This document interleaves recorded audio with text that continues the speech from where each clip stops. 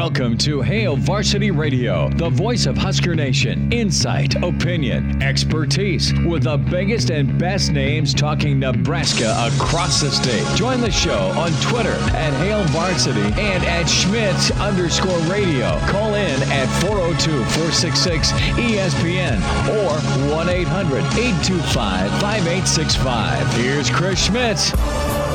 Great to have you in on Monday. Hail Varsity Radio, presented by the Nebraska Lottery. Chris Schmidt, Elijah Herbal. Hope you had a good weekend, man. We were a little bit south of Papillion, a little bit east of Gretna, and out in Platteview. Not Platt Smith, Platteview. And it was a view, man. It was kind of a three-tiered outfield with rocks, and that's where all the parents distanced from one another. And Junior's team got the old got the old tournament victory. 4-0, man. And the umpiring was almost up to the level of Elijah Herbal. Oh, thank you. I personally spent this weekend on my couch, but I was going to ask you, that outfield that you're in, was it one of those weird outfields that doesn't actually have a fence? No, it had a fence because we had two of our kids hit them out. Okay, because those fields are the fun ones. The ones that don't have a fence and you have to use the natural barriers that are there. Like, that tree out there, if it goes past the tree, we're just going to call dead ball. No, we lost it. It's it's right there. No. Those are the fun fields for sure. Unless you're in the outfield. or you're the fourth grader that is over 125 and you're trying to run. You can hit it far, but eventually they'll run the ball down and... Well, that's what you got to look at who's running before you call dead ball. Yeah. Do I give up the double here, or do I think I can gun him down at second? Does he make it to second? So, no, it was good. And this setup was, you had the fields kind of in a flat area, clearly, but you had to kind of drive down a little steep embankment. And, yeah, it was a nice setup. It was good. And Junior won. The Coors was cold is the other good thing. So we'll get into some football thoughts. Going to have a chat with author David Smale coming up. He's a historian. He's into sports, and he is all over Kansas City football. He has a new book out on the Kansas City Chiefs, Keys to the Kingdom. So we'll talk a little Chiefs football with David Smale coming up in about 15 minutes. It's a Monday, which means it is time to chat with Mr. Blackshirt himself. Charlie McBride will be with us. We'll get into some thoughts on Nebraska, this COVID waiting game, and just where Nebraska's defense can go. And then we'll talk some more offensive line. Friend of the show, love hearing him, Matt Vzral is going to be with us. We'll sit down with Matt Vzral. Longtime offensive lineman, high school coach.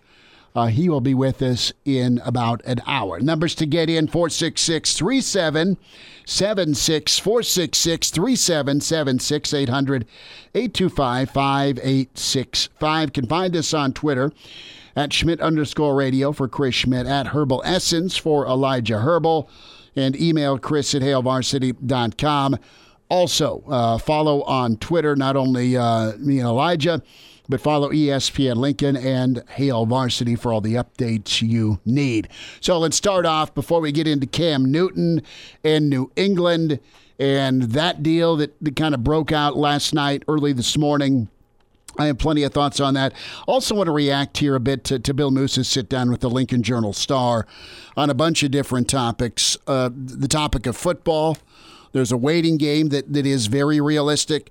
The topic of 6 wins, that expectation if you're Nebraska, and the comments about judging Coach Frost in year 5 versus year 3. And lump me in to the group that said he can have Nebraska up and running and winning at a high level by year 3. That still can happen. We'll see how much football is played.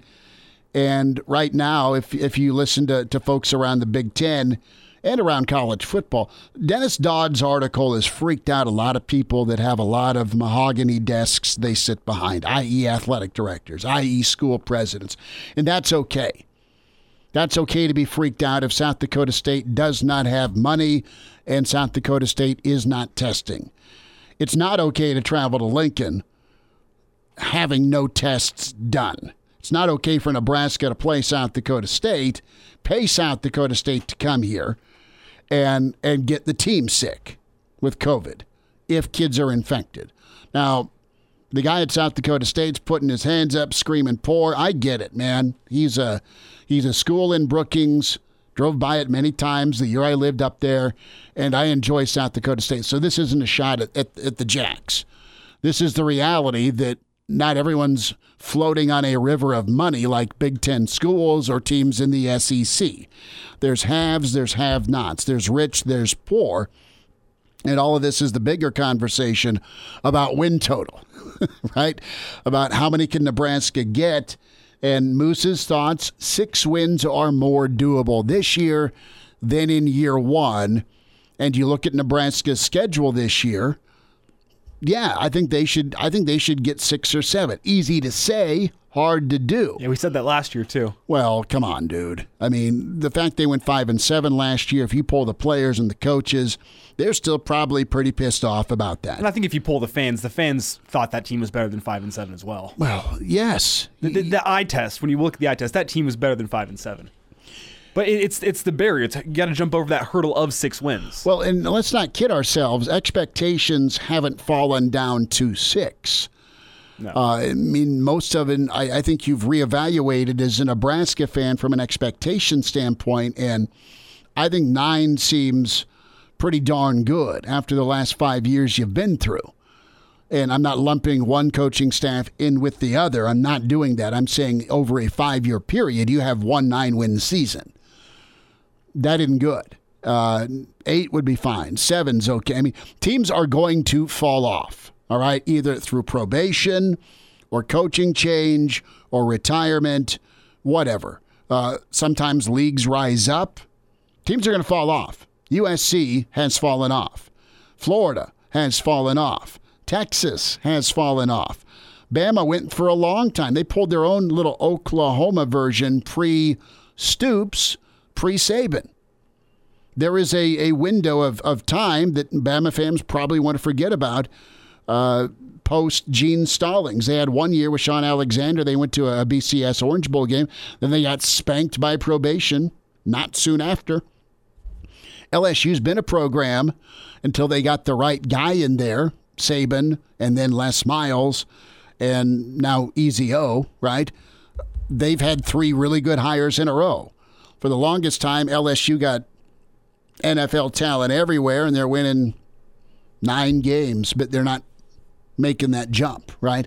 So you're going to have teams that are going to – it will fluctuate. It will fluctuate except for about 2 or 3 teams. And you've seen Ohio State be elite. You've seen Clemson be elite. You've seen Alabama be elite. And there's always some 4th that jumps up. Some years it's Auburn. Some years it's Oregon. Some years it's Florida. Some years it's LSU.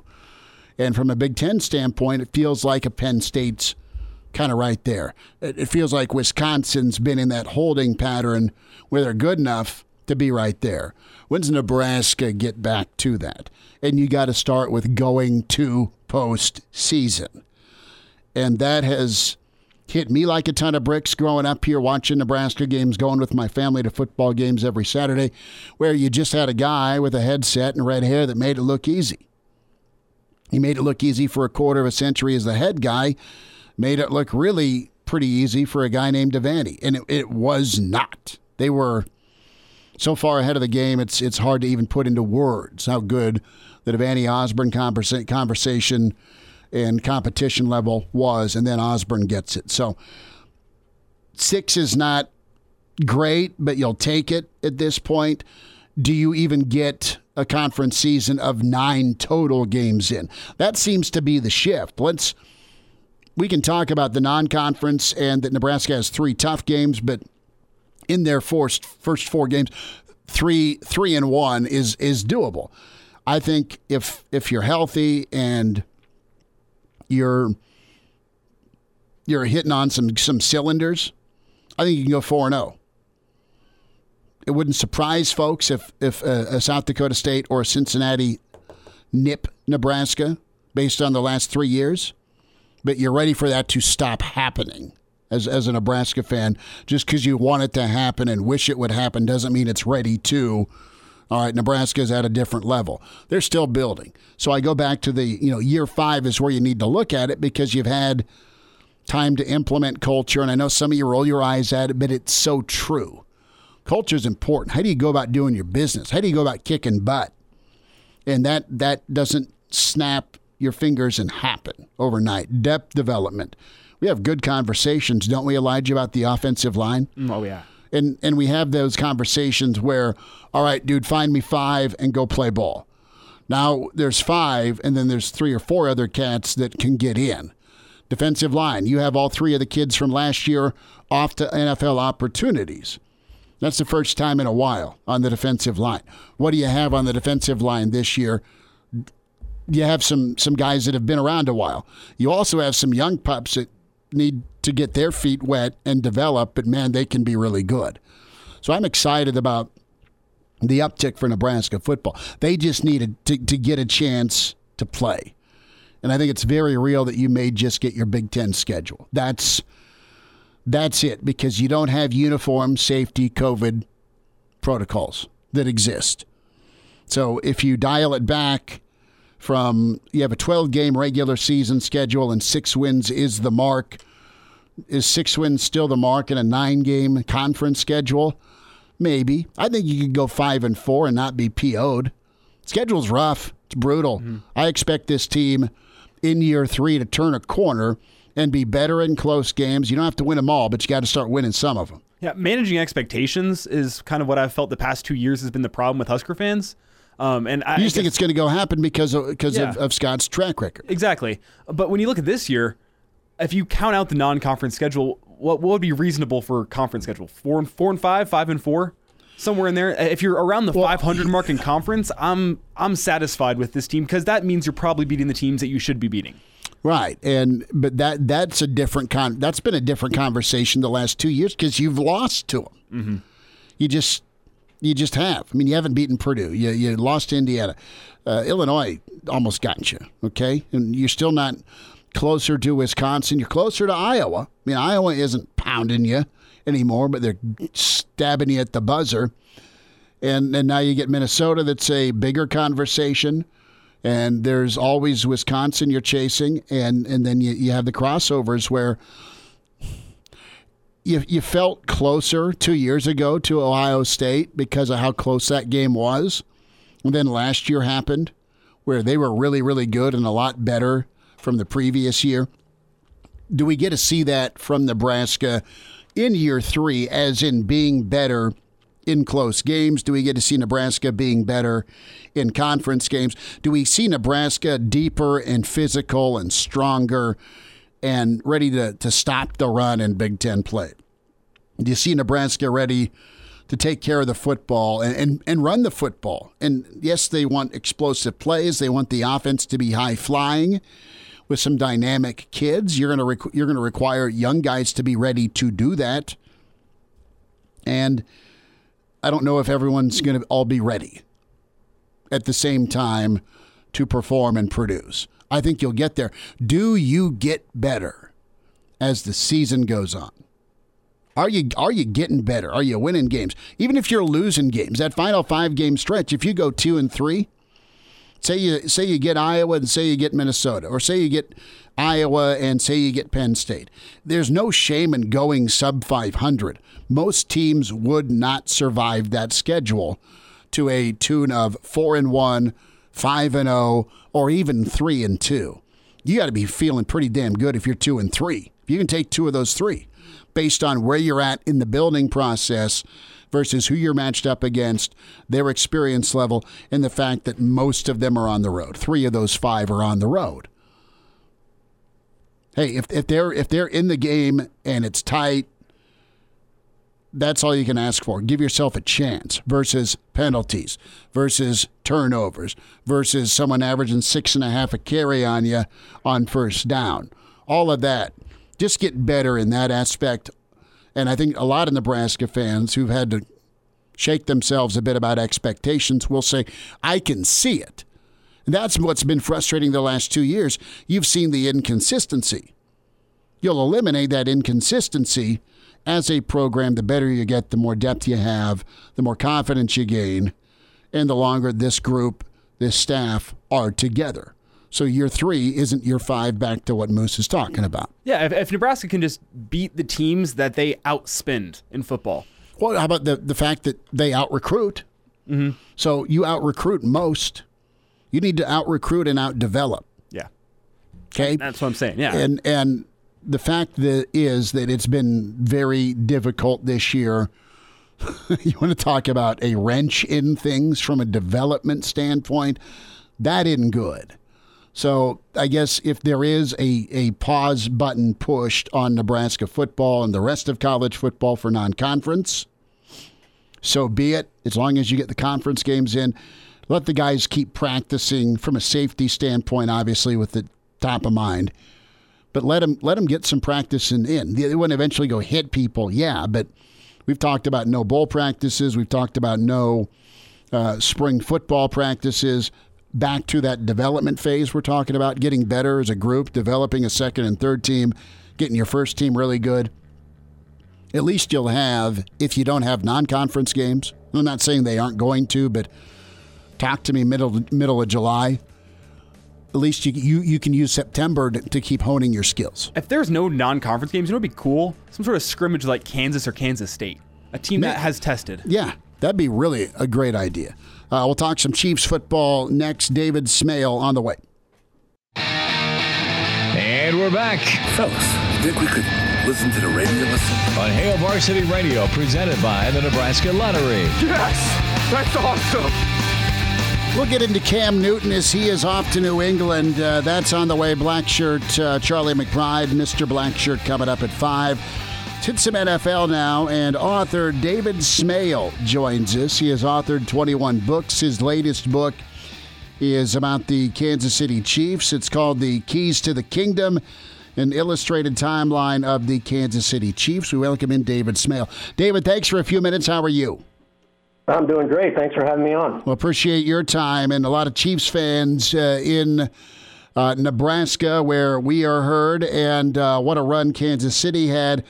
David, take us back to a little bit of the inspiration with this book and the challenges that this pandemic has caused, not only you putting it together, but we're getting ready to have it out for Chiefs fans and football fans to see in September. Kind of take us through your timeline.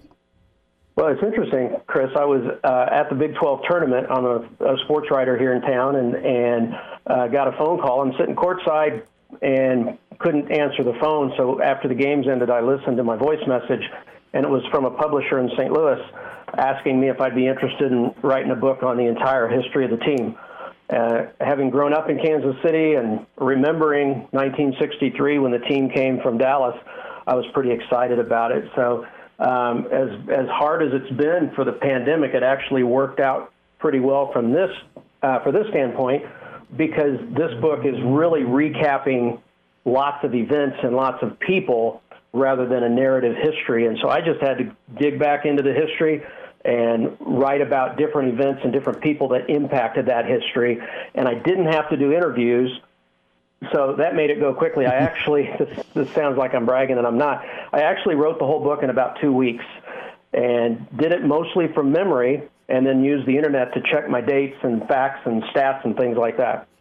That's pretty awesome. So there are flashbulb moments with the Chiefs, and I think of, well, first and foremost, as a kid growing up, I would see just how lit up Arrowhead is when Monday Night Football came to town. And Yep. I remember the introduction of Christian Okoye, or I remember that snowy Monday night out in Denver where it's Elway versus Montana. And then from a personal standpoint, just the career of not only Will Shields, a Nebraskan, but also Willie Roaf, both those guys on the offensive line. Take me through some of these moments you explore, obviously off of memory, but, I mean, there's so many in this long, proud history of one of the best franchises in the NFL. It's interesting. I had a few close friends who helped me. You know, I came up with my original list of people I should feature, and then I ran it by them, and I said, am I missing anything? And they came up with a few. The Monday night game in Oakland back in late 2000, the first decade of the 2000s, when Chiefs had Elvis Grbac hit Andre Rison on the final play of the game to beat the Raiders. And having grown up in Kansas City, where my parents said hate is not a virtue that's welcomed in this house unless you're talking about the Raiders, that was particularly enjoyable for me. I bet. And a couple of Big Ten names there with Elvis, the quarterback for Michigan, and Bad Moon out of Michigan State. We are talking Chiefs football, the keys to the kingdom. The book is going to be out in September. Author David Smale with us on an illustrated history of the Chiefs. You know, give me a thought as a guy who grew up and now covers sports. The impact of two guys, and just going to localize for you, the impact Will Shields had off the field and then obviously on the field for the Chiefs, but also a guy like Neil Smith that was a very, very high draft pick and had a phenomenal career for Kansas City. Yeah, those are two names that are featured. Obviously, I couldn't do a list of players that had an impact without including those two. In fact, one of the appendices I have in the back is players who went to college within like a 3-hour drive, and certainly those two guys are among the Nebraska guys that I have listed. And there's actually I think the number one was Missouri with like 20, and then Kansas and Kansas State had 19, and Nebraska had 18. Those numbers, I don't have the list in front of me, but it's something like that. Nebraska certainly is well represented back to the days of Jeff Kinney, running back in the 70s, and there's a lot of good guys. The neat thing especially about Will, is he has stayed here in Kansas City. He's built a very successful business in personal training, in training young athletes, not just in football, but in other sports. And so they're great guys. And you know, as you know, being involved in sports media, these guys are a lot better at athletics than I am, but they're just guys. They're just people, and it's really enjoyable to get to know them. You know, one of my personal favorites to cover is another Husker, and that's Alex Gordon. You know, Alex and I are friends. I cover the Royals, and you know, if I ran into him in the grocery store, he wouldn't look the other way. He would call me by name and say hello, and I appreciate the fact that he's just another guy, and so that's pretty cool. He's just Alex. He's a good dude. Yeah. David, you said you grew up in Kansas City. Did growing up in Kansas City, and I assume being a Chiefs fan, make it difficult to write this book, or did it kind of allow you to write it from a fan's perspective? The latter, for sure. That's a great question, Elijah.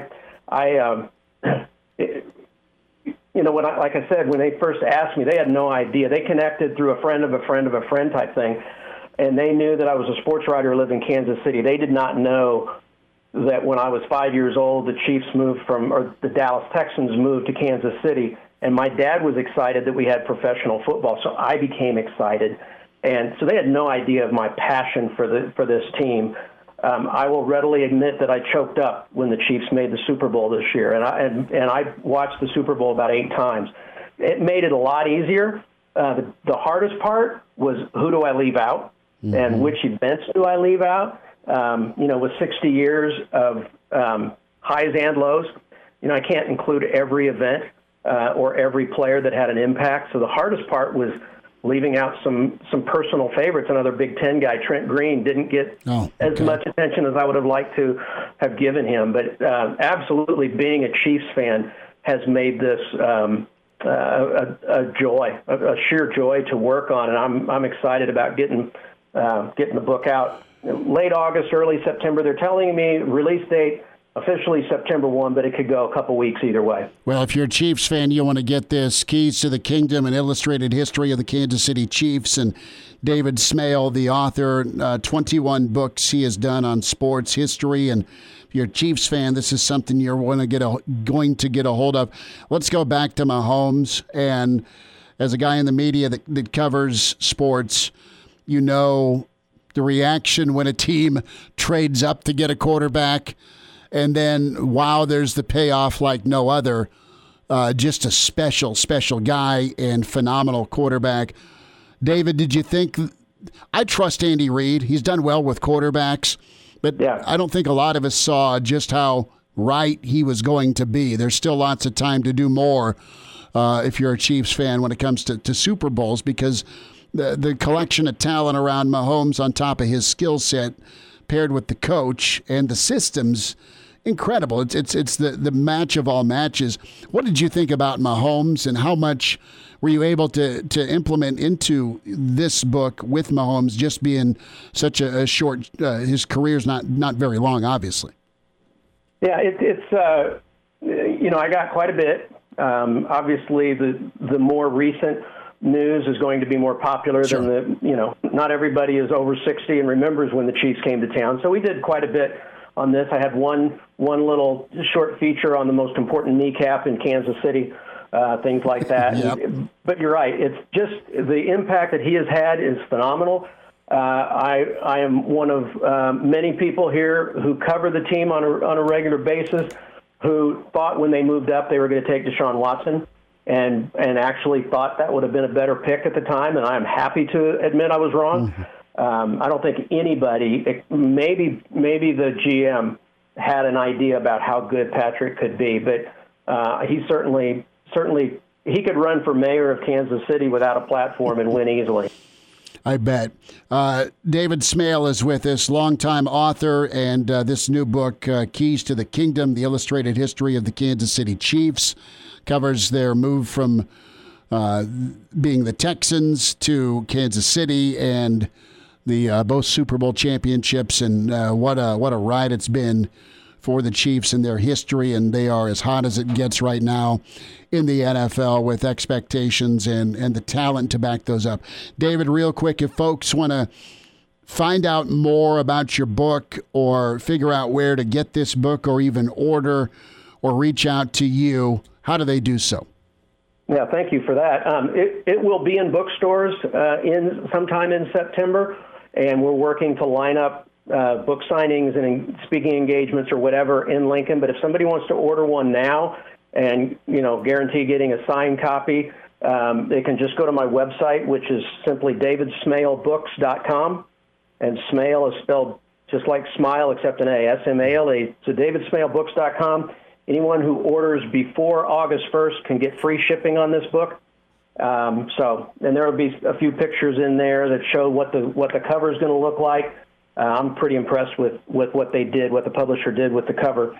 But yeah, just go to davidsmalebooks.com and you can see that book and a couple of others that I've written recently. David, I have about a minute, and you've covered the NFL for a while. What's your feel right now moving forward with the pandemic and having football? Are you worried, or do you think the NFL can move forward?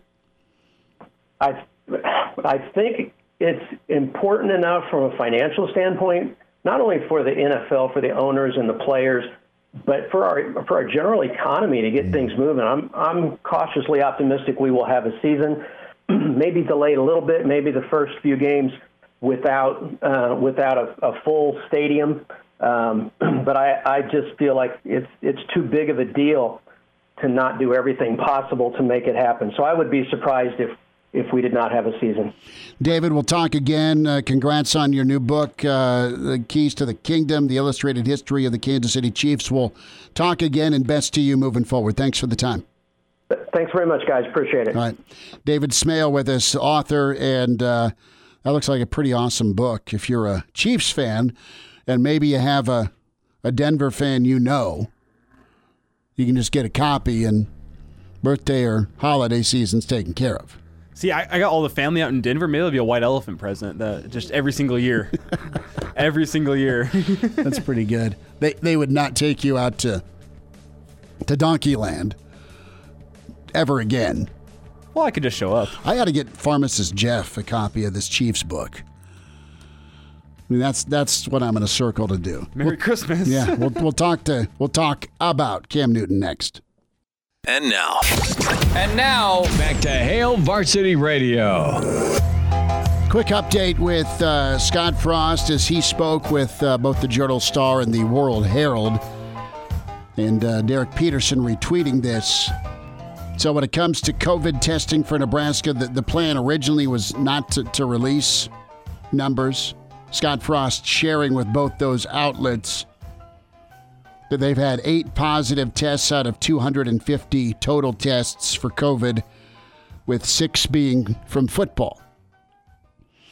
And when it comes to playing Big Ten games only, Scott Frost thinks that if you pull most of the Big Ten coaches, you get zero support for that, particularly if there's not what the rest of the major conferences are doing. So say you're the SEC and you still forge forward and have your non-conference, you'd have uneven playing field, right?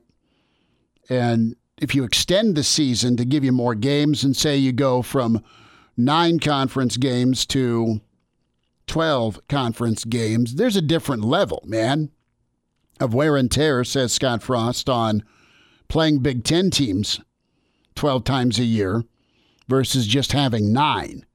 How physically demanding it can be to your football team. So it's a fluid situation. If somebody bows out or cancels or, I don't know, hasn't tested their football team, this is me, not Coach Frost, there could be last-minute replacements. So to your point, Elijah, maybe you get a neutral site. Well, probably not, but maybe you get Kansas coming up here, or maybe it's Kansas State, or maybe it's Iowa State. Maybe it's somebody that is in your region versus someone traveling from afar. So these would be official games, these games that would be added? See, that adds another wrench into things. Well, they'd be added as probable replacements for the non-conference you can't get here. Yeah, and that makes things tough. Are these teams going to want to come to Lincoln, or is Nebraska going to want to go down to Kansas and go play in Lawrence? You know, that's a question that I have. But well, also, it's a paycheck thing. Yeah, with how weird this season is, sometimes you just need the money. And I'd be all for that. Mm-hmm. I think that sounds like a lot of fun. I mean, Husker fans have wanted to have a Kansas Nebraska game. How many of you getting? I don't know that you open up a new can of worms with people traveling into a city. Mm-hmm. You keep it. All right, this is our home game. Where's your testing numbers at? Can you field a team to travel 2 hours north? And this is hypothetical. Kansas, can you do it? You've had to cancel some of your non-conference games. We've had to cancel some of ours. Here's the paycheck. Come on up and play. And it's a Power 5 level. I mean, Kansas makes sense because it's the Mad Hatter. Mm-hmm. And there's a little bit more wow to them than in years past. If you do that, it's just going to have the 2020 season's always got a little asterisk next to it, isn't it? And I think it might have an asterisk next to it anyway. Yeah, it just will.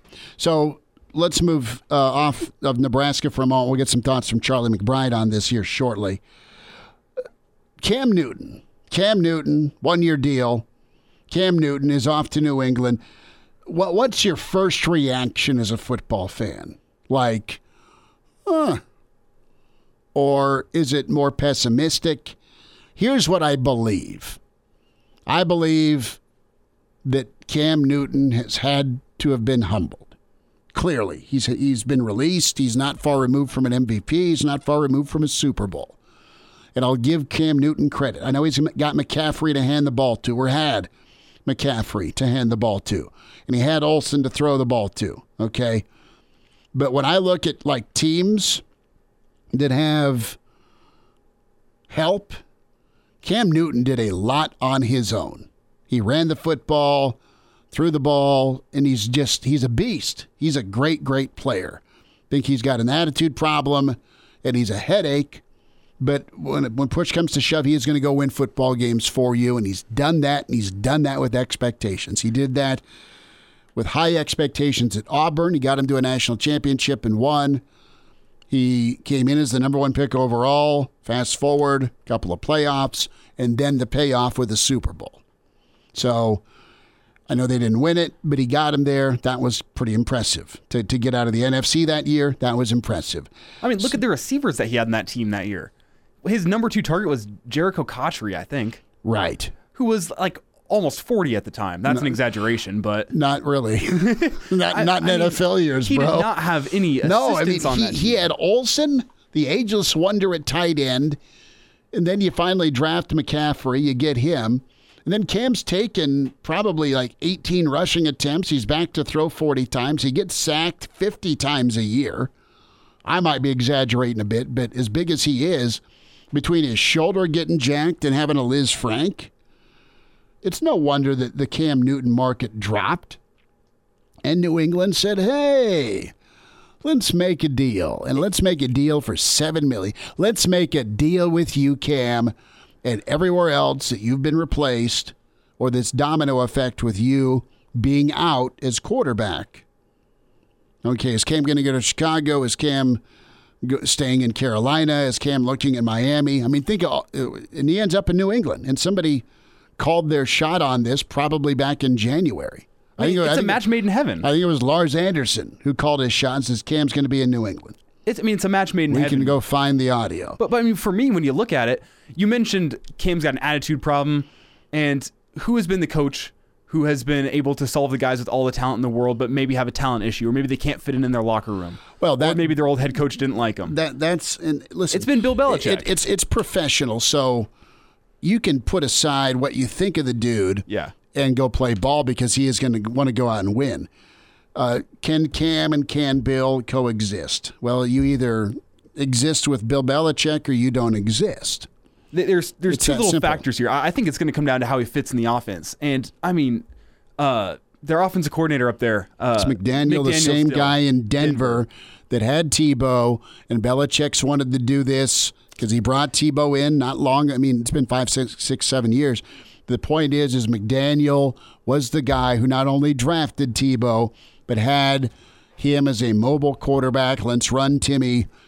And that is going to be a fit to a T. Yeah. McDaniel knows how to do this. McDaniels also was looking very hard at Lamar Jackson coming out of college. Mm-hmm. He was very high on the guy. He's wanted a running quarterback for a while. The second little aspect here is that Cam Newton, before his injury in 2018, those first 7-8 games, he had the highest completion percentage, yardage, and touchdowns in throws under 20 yards. Mm-hmm. And what do the Patriots do? They nickel and dime you down the field, those short throws. If Cam can get that back, I'd be interested to see. I think this is going to be awesome. It's going to be fun to watch. Listen, it's too stupid not to do this, right? Because you're signing them for a bargain.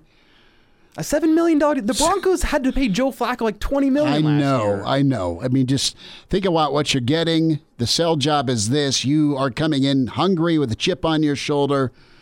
I need to prove that, it wasn't just Tom Brady. Both entities, the quarterback and the coach, need one another.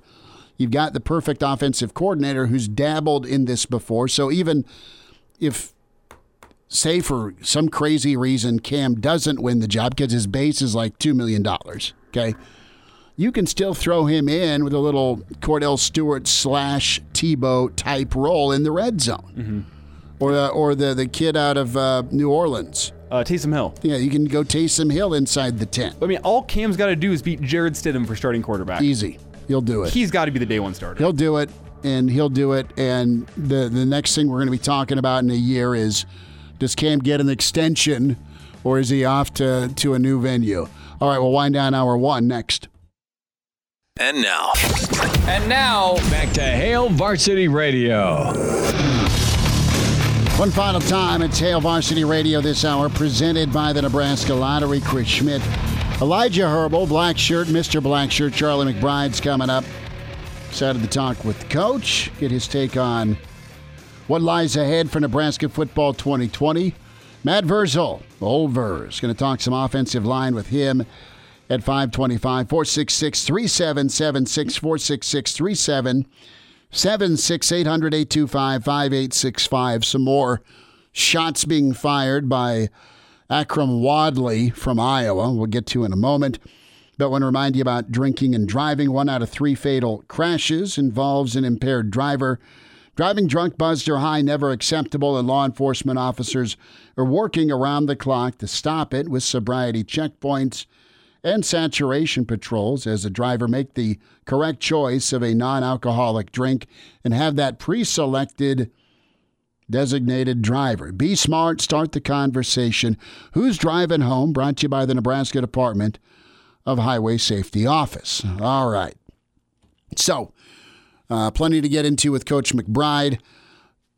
Akram Wadley, I don't know that they're going to invite him back to Iowa anytime soon. And if you're Wadley, the running back, played from 2014 through 2017, really talented kid. he was the first to make claims, or at least his mother was, against Brian Ferentz with some of the, hey, you look like you're going to go rob a liquor store type commentary when the kid would walk out after a game. But you had this incident where Wadley alleges that Brian Ferentz, since repeatedly asked him if he was going to go knock off a gas station, he was threatened by Kirk Ferentz that his meal card would be taken away. And they were ticked off at Wadley that he hadn't gained enough weight over the summer, so they made him do some of the protein shake deals to put on weight, and then he'd have to go practice or work out, so he'd get sick. And I guess my first take is, well, they told you to put weight on over the summer, put weight on over the summer. But secondly, for him to come forward and say, look, Coach Ferentz not only threatened to take my meal card, he did take my meal card and said I couldn't sit with teammates to eat. And the kid had to phone his mom on a weekend night to order a pizza, make the call from New Jersey so somebody could deliver pizza because he was starving. He turned to alcohol, abused some alcohol. They gave him a meeting with a therapist, and then he had the initial meeting, and then the therapist disappeared. So this is not a good look by one of the top backs Iowa's had in a while. His final 2 years at Iowa, 2,800 yards, 43 games. But he is not a fan of how things went with the Iowa program. So you have Broderick Bin. He's director of player development. He wanted someone to find him a therapist, and that went south and sour. So you have Wadley and other Iowa players encouraged to share their thoughts. This was done on Facebook by Wadley towards Iowa. Now, there's a little more depth to it, but this isn't anything different than the accusations earlier that kind of led to Ferentz's press conference a few weeks back. So, can Iowa change? Yeah, that's what they're telling us. But how deep does the iceberg go of just treatment? How bad was it? You've heard a lot. You're going to hear some more. Coach McBride's next. Hail Varsity Hour 2. Welcome to Hail Varsity Radio, the voice of Husker Nation. Insight, opinion, expertise, with the biggest and best names talking Nebraska across the state. Join the show on Twitter at Hail Varsity and at Schmitz_radio. Call in at 402-466-ESPN or 1-800-825-5865. Here's Chris Schmitz. Back in, it's Hail Varsity, presented by the Nebraska Lottery. Chris Schmidt, Elijah Herbal, and we welcome in Mr. Blackshirt himself. Mondays with Charlie. It's Charlie McBride on Hail Varsity Radio. Coach, good to talk with you. How you doing? Good. Doing good. I made it through the day. That is good. How's the weather and humidity up your way? Is it pleasant? Yeah, beautiful. There wasn't. Well, today there was. Now there are a few clouds, but it was one of those clear days, and we get some good humidity here. It's a lot like Lincoln. Okay. The weather's pretty much the same when it gets hot. Hot and sticky, but at least you're near water.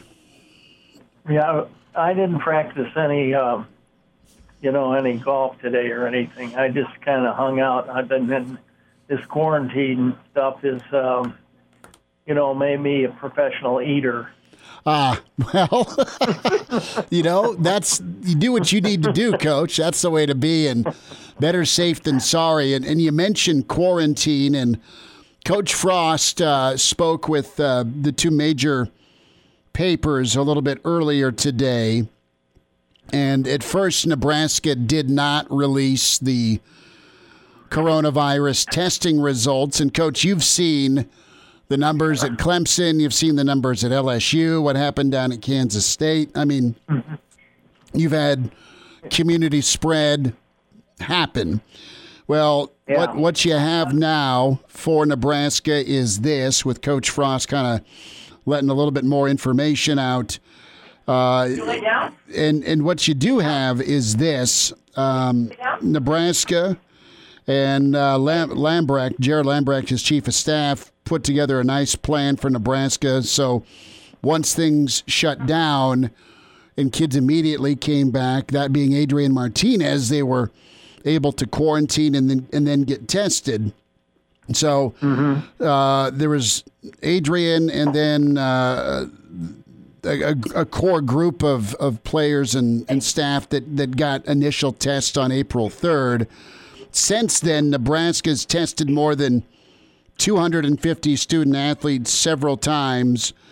8 positive tests, 6 have involved with the football program. That's 2 players and a coach. That was folks who came back upon arrival testing positive, and 3 others have tested positive for community spread. So what it means here is you've got 6 out of 250 or 8 out of 250 that have had to deal with this, and it doesn't sound like, not that there can't be spread, but it sounds like Nebraska's been pretty good at keeping folks away from one another until they get through this. And what would you that with the flu? No, I know, and I was just saying, what would you do with this, man? I mean, is your optimism level more dampened for football based on what you're seeing, or do you think it'll happen some sort of way because there's too much money at stake?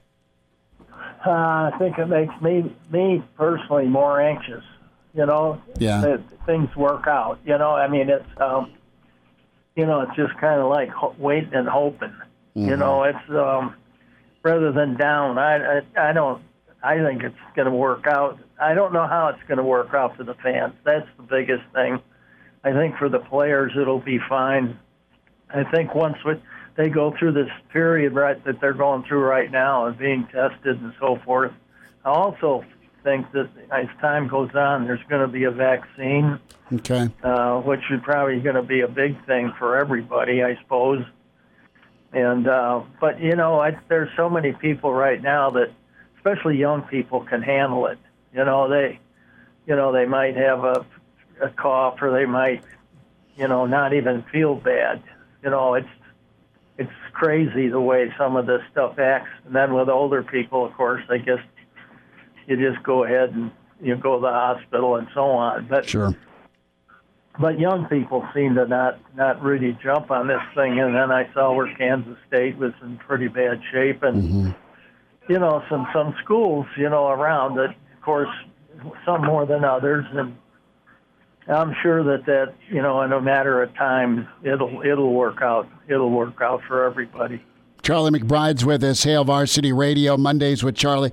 Coach, a thought on the schedule, and that's kind of the wild card here. What do you get from a non-conference standpoint? You've got South Dakota State that hasn't tested anybody, and I don't know that you just move into a league-only schedule where you go play 12 league games in the Big Ten. If you don't get 3 non-conference games, that wouldn't be ideal. A lot of coaches, because of the wear and tear in conference play versus non-conference. But could you see it happening where if things get shaky for area schools, where you could see Nebraska meeting up and playing in Iowa State, kind of a make-two ball game if it comes to that, or a Kansas or a Kansas State? Could that be a direction you take, say, if you can't play a Cincinnati or a South Dakota State or a Central Michigan? Yeah, that would make sense. I think it would make sense, especially now with the travel part of it. It's pretty expensive, but of course, those schools they always come to Lincoln, so it's not a big travel deal. But at least you're not talking about traveling on the East Coast or West, maybe the West Coast, and and spending money having to do that. Because usually, sometimes when you play those schools, they won't play you unless you come to their place. Right. So that's one of the kind of problems, because you're the one that's really searching out for a game, and vice versa. I mean, I know that there's been a couple of teams dropped us through the years, And they were responsible. Not only did they get fined, which wasn't a big deal then, a big fine, but probably then it might have been a little bigger than it would be now. And then they would have to get a team for you. I mean, that would be in the contract. Wow. So so we ended up one year, I think, with Middle Tennessee and 1 year with Tennessee Tech. I think those are two of the games that were substitutes for teams that, just decided they didn't want to play us. Well, Temple, I know, pulled out at the last minute on you guys, right? Yeah, I don't know. There were probably about 4 games that I think, that was like that. And that's kind of disheartening a little bit, just because as a player and a coach, you're just not. You don't have any control over it, so you don't know who you're going to play, and it's just kind of messes you up a little bit mentally. Sure. When you know who you're going to play, you've kind of worked and looked, over the summer, spent time on them, and you don't ever want to overlook anybody because it's it can make it. Make it tough on your whole year if you lose this couple of games to somebody that you should be beating. So you got to treat everybody the same. You have to work hard on all of them. Charlie McBride's with us a few minutes here, Mondays with Charlie Hale, Varsity Radio. Bill Moose spoke over the weekend, and he says 6 wins are more doable. He kind of surprised us last year in Chicago, saying, hey, 6 would be real nice, where most of us are saying they were going to get 8 or 9 wins, and he thinks 6 could be the number if things are the way they're supposed to be, i.e. you play your non-conference and then you get your 9 conference games. I want to ask you, I know you loved what you did and you loved working with the kids. All that said, you guys always had that bar of 9 wins or 10 wins or win the Big 8 or beat Oklahoma or go get Colorado. Was it overwhelming ever? No. No? It never was. No. It was, it was motivating. I mean, it was a thing where you didn't want to fall off. You didn't, you wanted to get better, and you wanted to, you didn't, each year was a whole new story. And some years, we knew in positions we weren't really very good at, I mean, didn't have experience, so on and so forth. So that adds to the frustration a little bit of going into the season. But, when you find out these kids realize how they have to play, and they always play better than you think they can.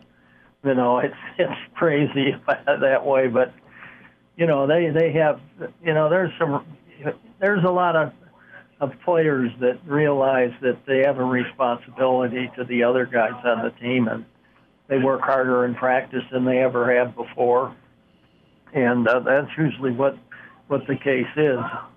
The thing, if you get too many games or get too much piled up on top of you, you can look at the NFL. I mean, you were talking about 12 games or something like that. Yeah. You play 12 conference games, and it can make a difference in playing for a national championship, conference championship, or even a team you should beat. Right. Because injuries can really, throw a wrench into things in college. I think in pro ball they expect you to win no matter who the players are or who they are, and that's not realistic. Mm-hmm. They tried not to ever use that as an excuse, but when you walk into a game without it could be your first 2 quarterbacks, and you're supposed to win and you don't, you get fired. Well, that's not really realistic to me, I mean, especially in the NFL. In college, there's enough teams that can make their offense fit who they have. Sure. It's a lot easier, I think, in college. And I think, the way we were set up, we had the power game, the option game, and so forth. And, And so we could go in different directions. We could probably play a game without throwing a pass, and and stuff like that.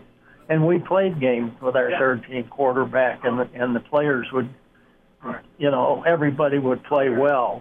They knew they had to step their game up and stuff. But I don't like the idea of taking a college player and just you can do so much, and it's pretty tough in college to be going to school, playing 12 really tough Big Ten games, like that. So I'm not real excited. I kind of like the format now. They got something pretty good. We're lucky because we get teams that come to our place because we can pay them, and they like to come. I mean, their administration loves that stuff. I don't know about their players, but you hear their players talk. They want to find out where they are. Sure. And so forth. So I think 3 games would be, okay. And I used to wonder why we didn't have teams in the area that we played more of instead of playing away. In other words, teams like Colorado State and Wyoming and Air Force Academy and some of these schools that are, in the area and would bring fans, so it isn't so hard for them, and I don't know. I just think it makes for a better deal than having to run off to play in some, game over in New York. Sure. Something like that, Coach Charlie McBride is with us here on Hail Varsity Radio. Coach, we got about 2 minutes left, but I want you to really fast put yourself in the shoes of Scott Frost. Whenever you're looking at this 2020 season, how do you set the expectations for the team? Do you say, hey, I want you guys to make a bowl this year, or do you always set, I want you guys to win every single game this year? How do you go about doing that? Well, I think, at this point, I think, knowing them, I think the biggest thing right now is to win a conference championship or win a division. One of the two things I think you ought to really aim at. I don't think you ought to aim at numbers.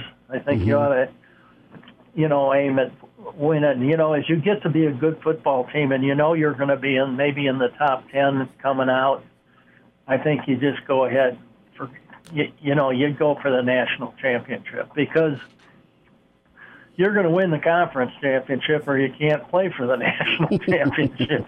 So why not just go ahead for the whole ball of wax? And that's kind of the way we were. I think inside, I think the players, once you get winning and doing things, I think the players themselves will kind of, you'll get a feeling of what they're really thinking. I think one year, I can't remember exactly, but Tom had everybody write their top 10 goals, but they think the top 10 goals should be for the team for the season. And then we looked at them, I think, and found out that as we were going, it was pretty much a national championship and and things like that. And then the defensive guys would write guards for so much a game, and that was a big thing with them. And we had a lot of guys that really were serious about this stuff. Some of them just kind of look at it and go, oh, okay. But, I know we had guys that really were upset when we didn't make our goals and things like that. And I think that rubs off, on the other players. Charlie McBride's with us. Coach, we'll talk again next Monday, and thanks so much for a few minutes. Okay, guys, have a good week. You too, bud. Take care, Coach. Okay, bye now. And now, back to Hail Varsity Radio. Back to it, Hail Varsity Radio, presented by the Nebraska Lottery. Let's talk some offensive line. We welcome in the pride of Grand Island, Matt Vzral, with us. Verz, what do you know, man? How you doing?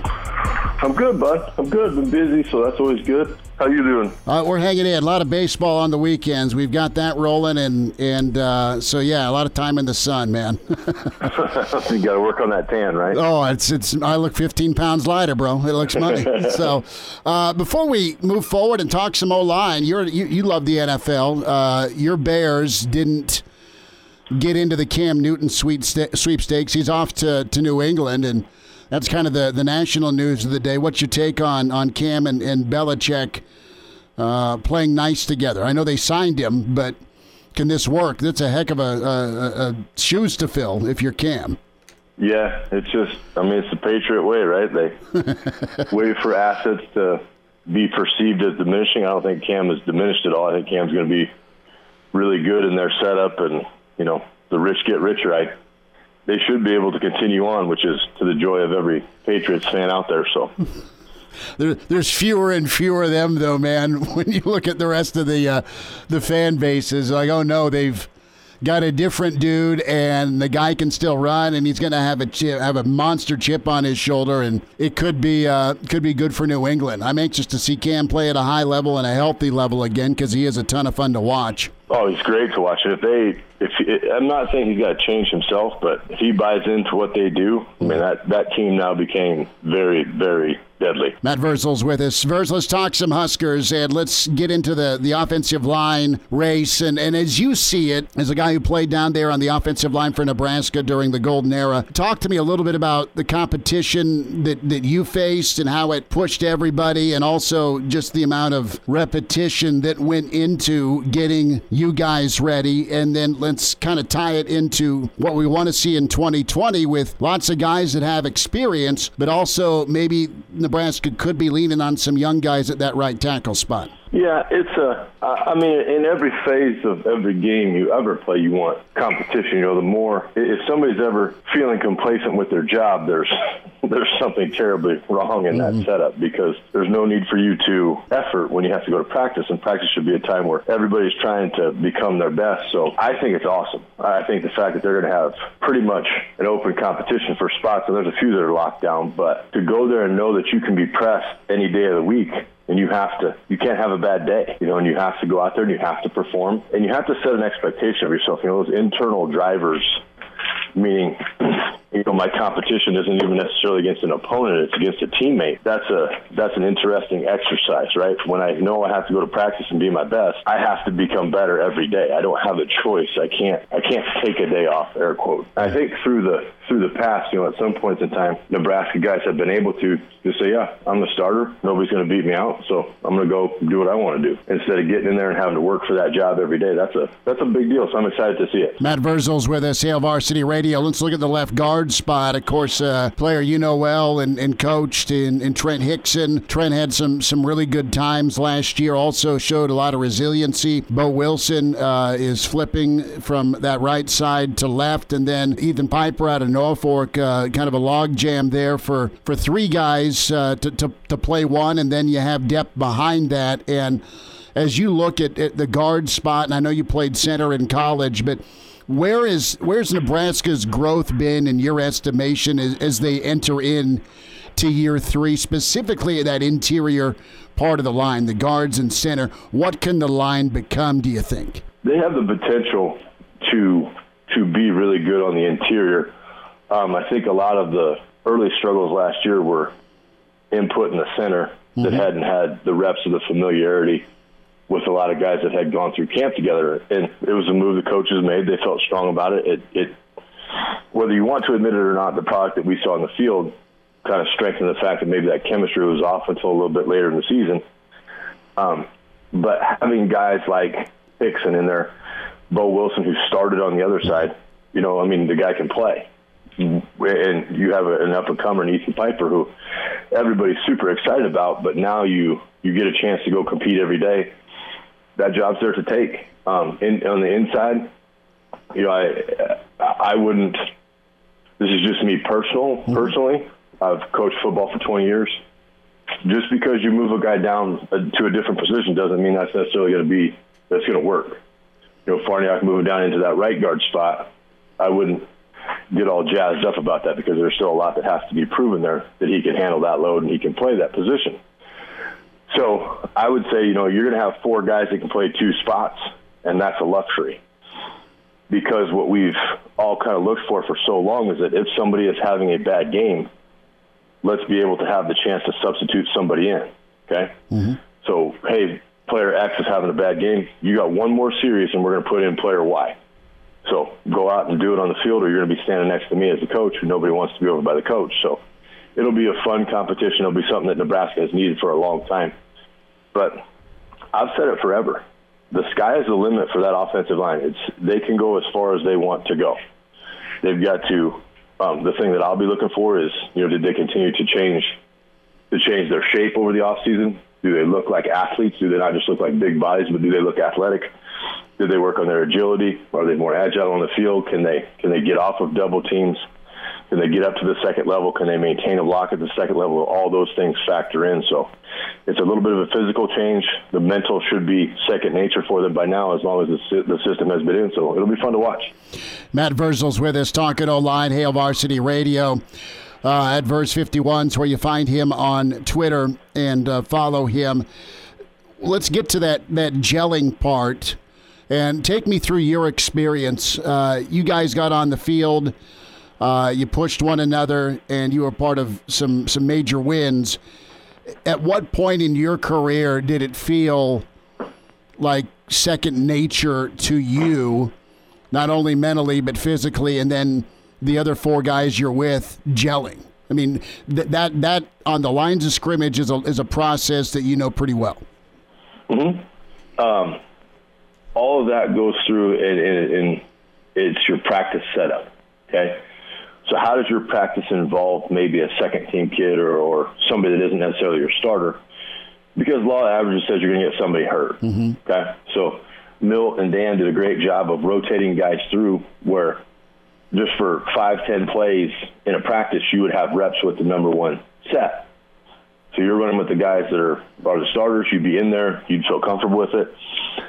But you also had a desire yourself not to be the weak link, right? Nobody ever wanted to be the weak link in that setup.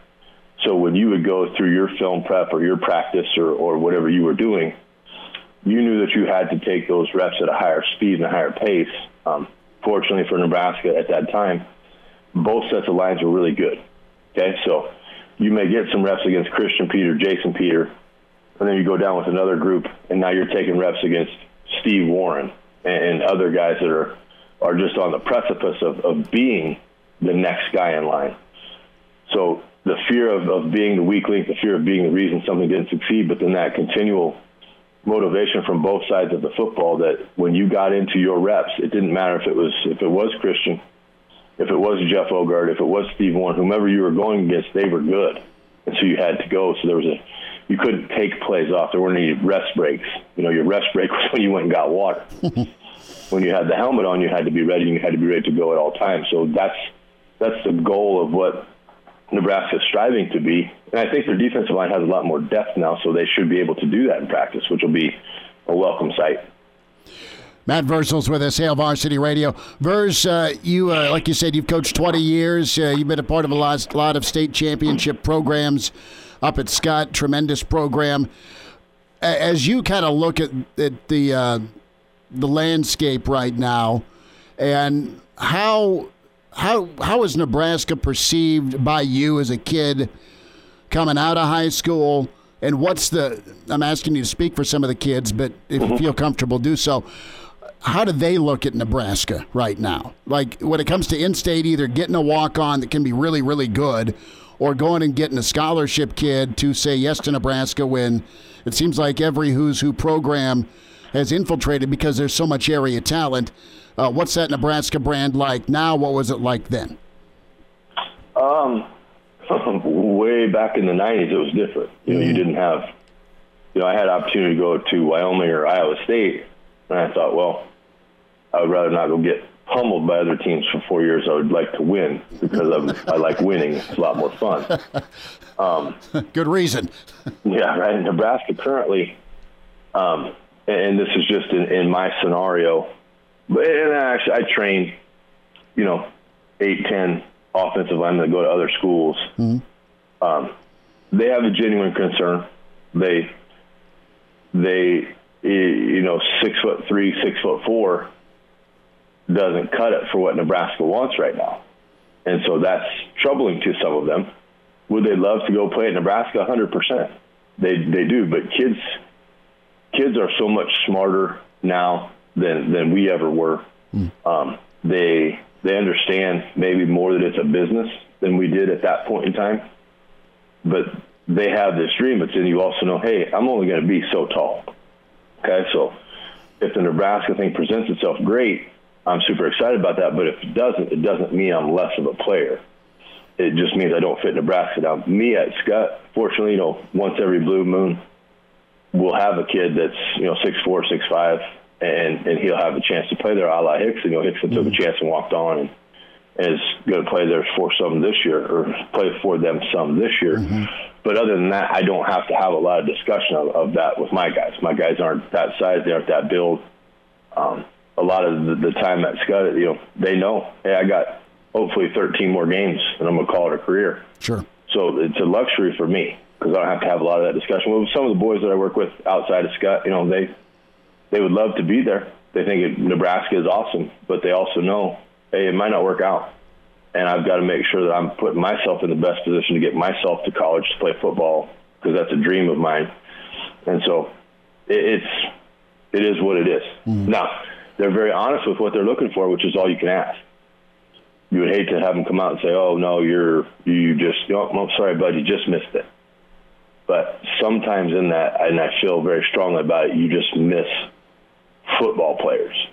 And sometimes a kid that he might be an inch or two short, can just play football. You look at your Aaron Taylors, Will Shields, by what they're looking for right now, wouldn't have been at Nebraska, which would have been a shock. But sometimes you just find kids that play the game really well, and you trust your eyes and you trust what they see, and you take them. But Nebraska doesn't have that luxury right now. They've got to get guys that they believe 100% this build and this stature fits what we do, and that's what we're going to go with. And they stick to their guns, and I give them credit for that.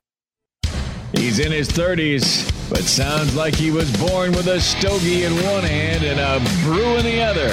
Now, say my name. It's Schmitty on Hail Varsity Radio. I got the body of a taut, preteen Swedish boy. Matt Vzral's with us. Last thought, Greg Austin going to have more input in the offense, run game coordinator. I know what Coach wants to do, and that's be physical. That's run the ball. He also a former Nebraska offensive lineman. That's the want. Do you think we see it? Can Nebraska lean on a run game if we get football in 2020? Well, let's eliminate the if part. Let's be a little more positive than that, Smitty. Come on now. I think we're going to get it. It's just going to be different than what we thought maybe 2 weeks ago. Correct.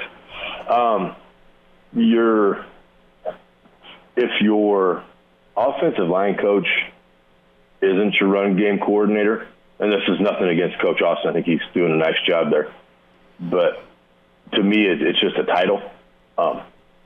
He is the run game coordinator. He will always be the run game coordinator as the offensive line coach, because that's what we want to do. Term was in the other night. He grabbed the pizza on Father's Day, and we were talking shop, and he said something, and I was like, yeah, I don't care what you do as long as you run it. I'm like, you just stop throwing it around the field and we'll be fine.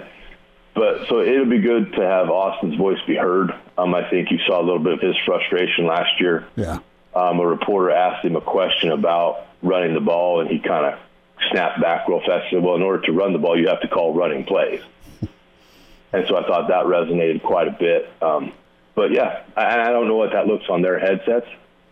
If Coach Frost says, hey, Greg, what do you think here? And Austin has a run play in mind, or what that develops, if it's more of a during the week kind of thing, hey, this is what we feel comfortable with.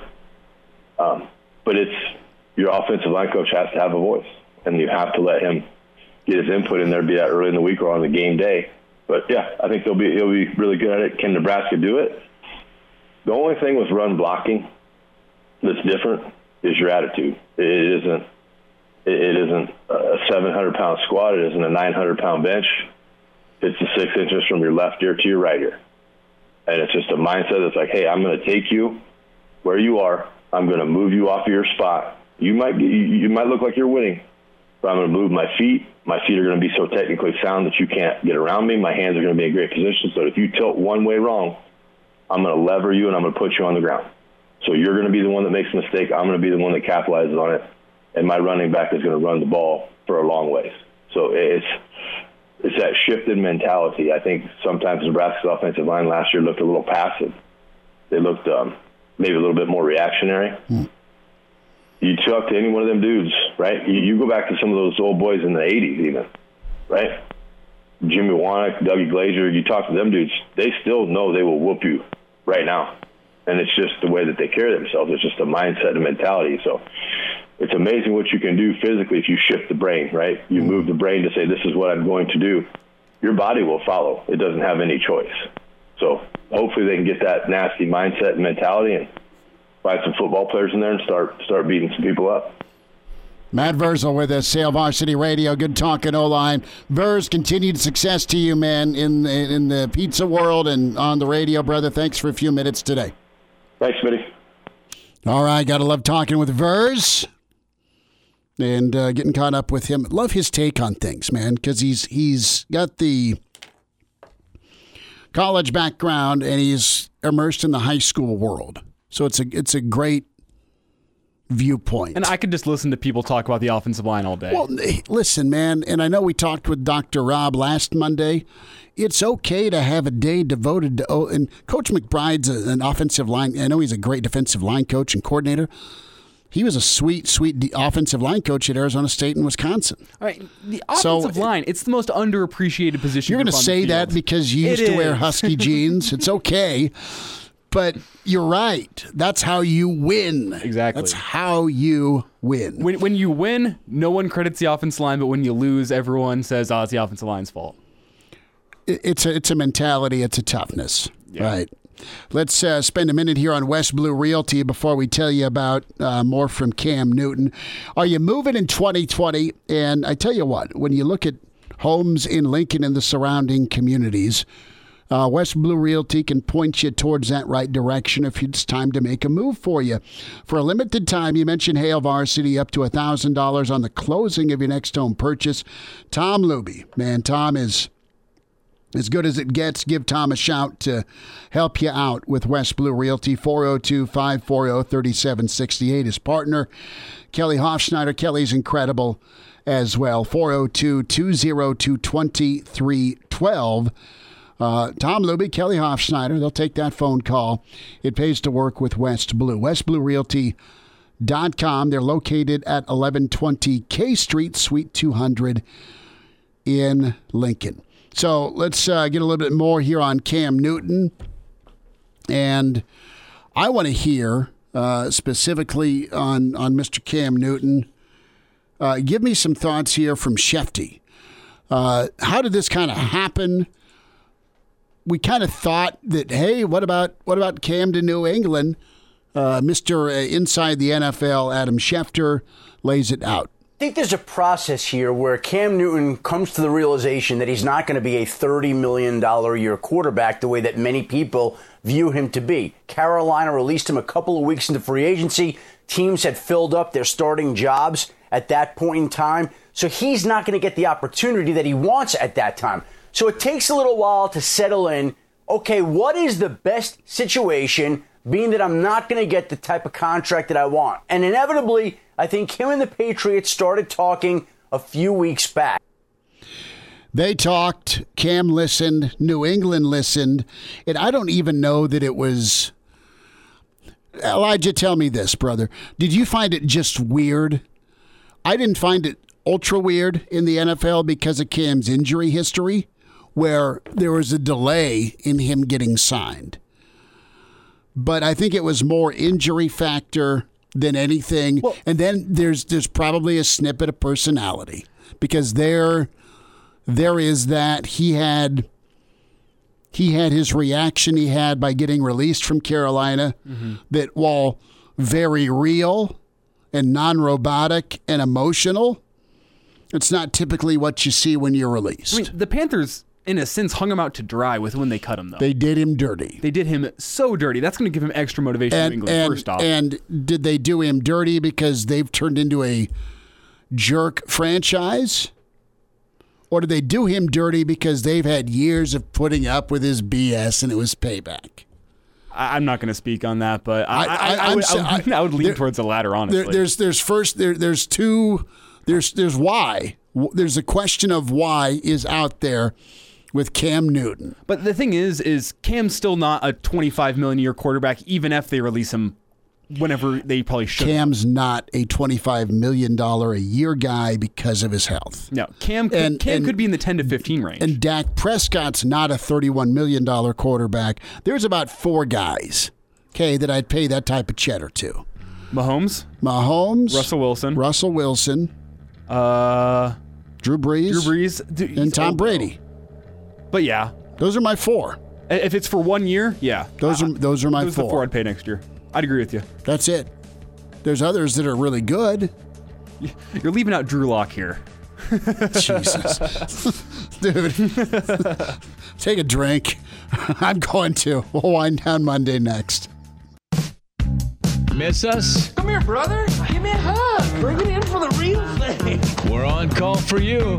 Catch the podcast at HailVarsity.com, the ESPN Lincoln app, or download them on iTunes. Saddle up, partner.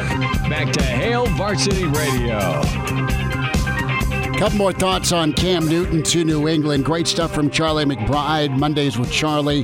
Matt Vzral to talk O-line. And if you're a Chiefs fan, had a special guest, Dave Smale, was on. He's got a new book coming out on the Chiefs, their history, and the addition of Patrick Mahomes. Tomorrow, YouTube Tuesday, we will relive the 92 Colorado game, the Halloween night affair that is legendary, that some of you were at, that many of us remember, some of us don't remember, and the demolition that was Colorado, Nebraska, former Nebraska defensive line coach John Perrella going to be with us tomorrow. So we'll talk to Mr. Perrella, and Mitch Sherman will join us. I have a short week. I have tomorrow and then Wednesday. Then I am going to chase the golf ball around Thursday while there's a best of going. And then I'm off for the holiday. No Hail Varsity weekend. And then you and Mr. Damon running the show Monday. Going to be doing the Monday thing next week. So yeah, I get a little bit of a breather. Really fast. Speaking of that Colorado game, I remember it had been back in middle school for me. I stopped into an antique store by my house one time, and they had a piece of the goalpost from that game. Oh, really? In there, yeah. They're charging $40 for that. Well, I'm like, if they ever tear down the goalpost, there's some guy in a bunny suit that was on the middle bar of the goalpost, and it was this weird mist that came down. It looked colder than it was. There was rainfall. And it was Halloween night, so people were out for blood because they were sick of losing or tying Colorado. And it had been since '88. And Perrella and Trev Alberts and Travis Hill and Mike Anderson and Baron Miles and Kenny Wilhite. They just absolutely unloaded on Coy Detmer and Cordell Stewart, and it was Tommy Frazier's second start. That was actually one of the games I sat down and watched during quarantine. Yeah, that was one of the games that it was. And then Calvin Jones went off, and you just could hear like a different animal in that crowd. Especially the first play of the game was an interception, correct? Yeah. And it was a roar of the crowd that I just you don't hear anymore. And Perella's story is unique because he was an incredible player out of Grand Island Northwest. And he had verbally committed to go play at Colorado. Oh. Late 80s. And then things got shifted around and they jerked him around and he ended up having to walk on at Nebraska. Things worked out for him, didn't they? No, he was incredible. And then, 13 years in the NFL. As good as there was at nose guard. It was phenomenal. Think about those years in Oakland and in San Diego. So Perella's awesome. Good to get caught up with him tomorrow. So we are out of time, but more on. Can we squeeze in Shefty or not? Which one do you want? We want cut 3. Cut 3? No. Bottom line, it's a prove it year. It's a prove it year for Cam. It's a prove-it year for Belichick. And this is so New England-esque, isn't it? Maybe we'll try and run Russ Hochstein on Wednesday. Get his take on this. I mean, you got to be a different quarterback to be in the New England system. We haven't seen a quarterback in that system in, almost 20 years? A new quarterback there? So how exciting is this? And it's Cam Newton. I'm excited. No, Cam will be fun. Belichick will no doubt be smiling about this. Back at you tomorrow at 4 on Hail Varsity. Check the podcast out, hailvarsity.com, or get to iTunes, espnlincoln.com for all the on-demand.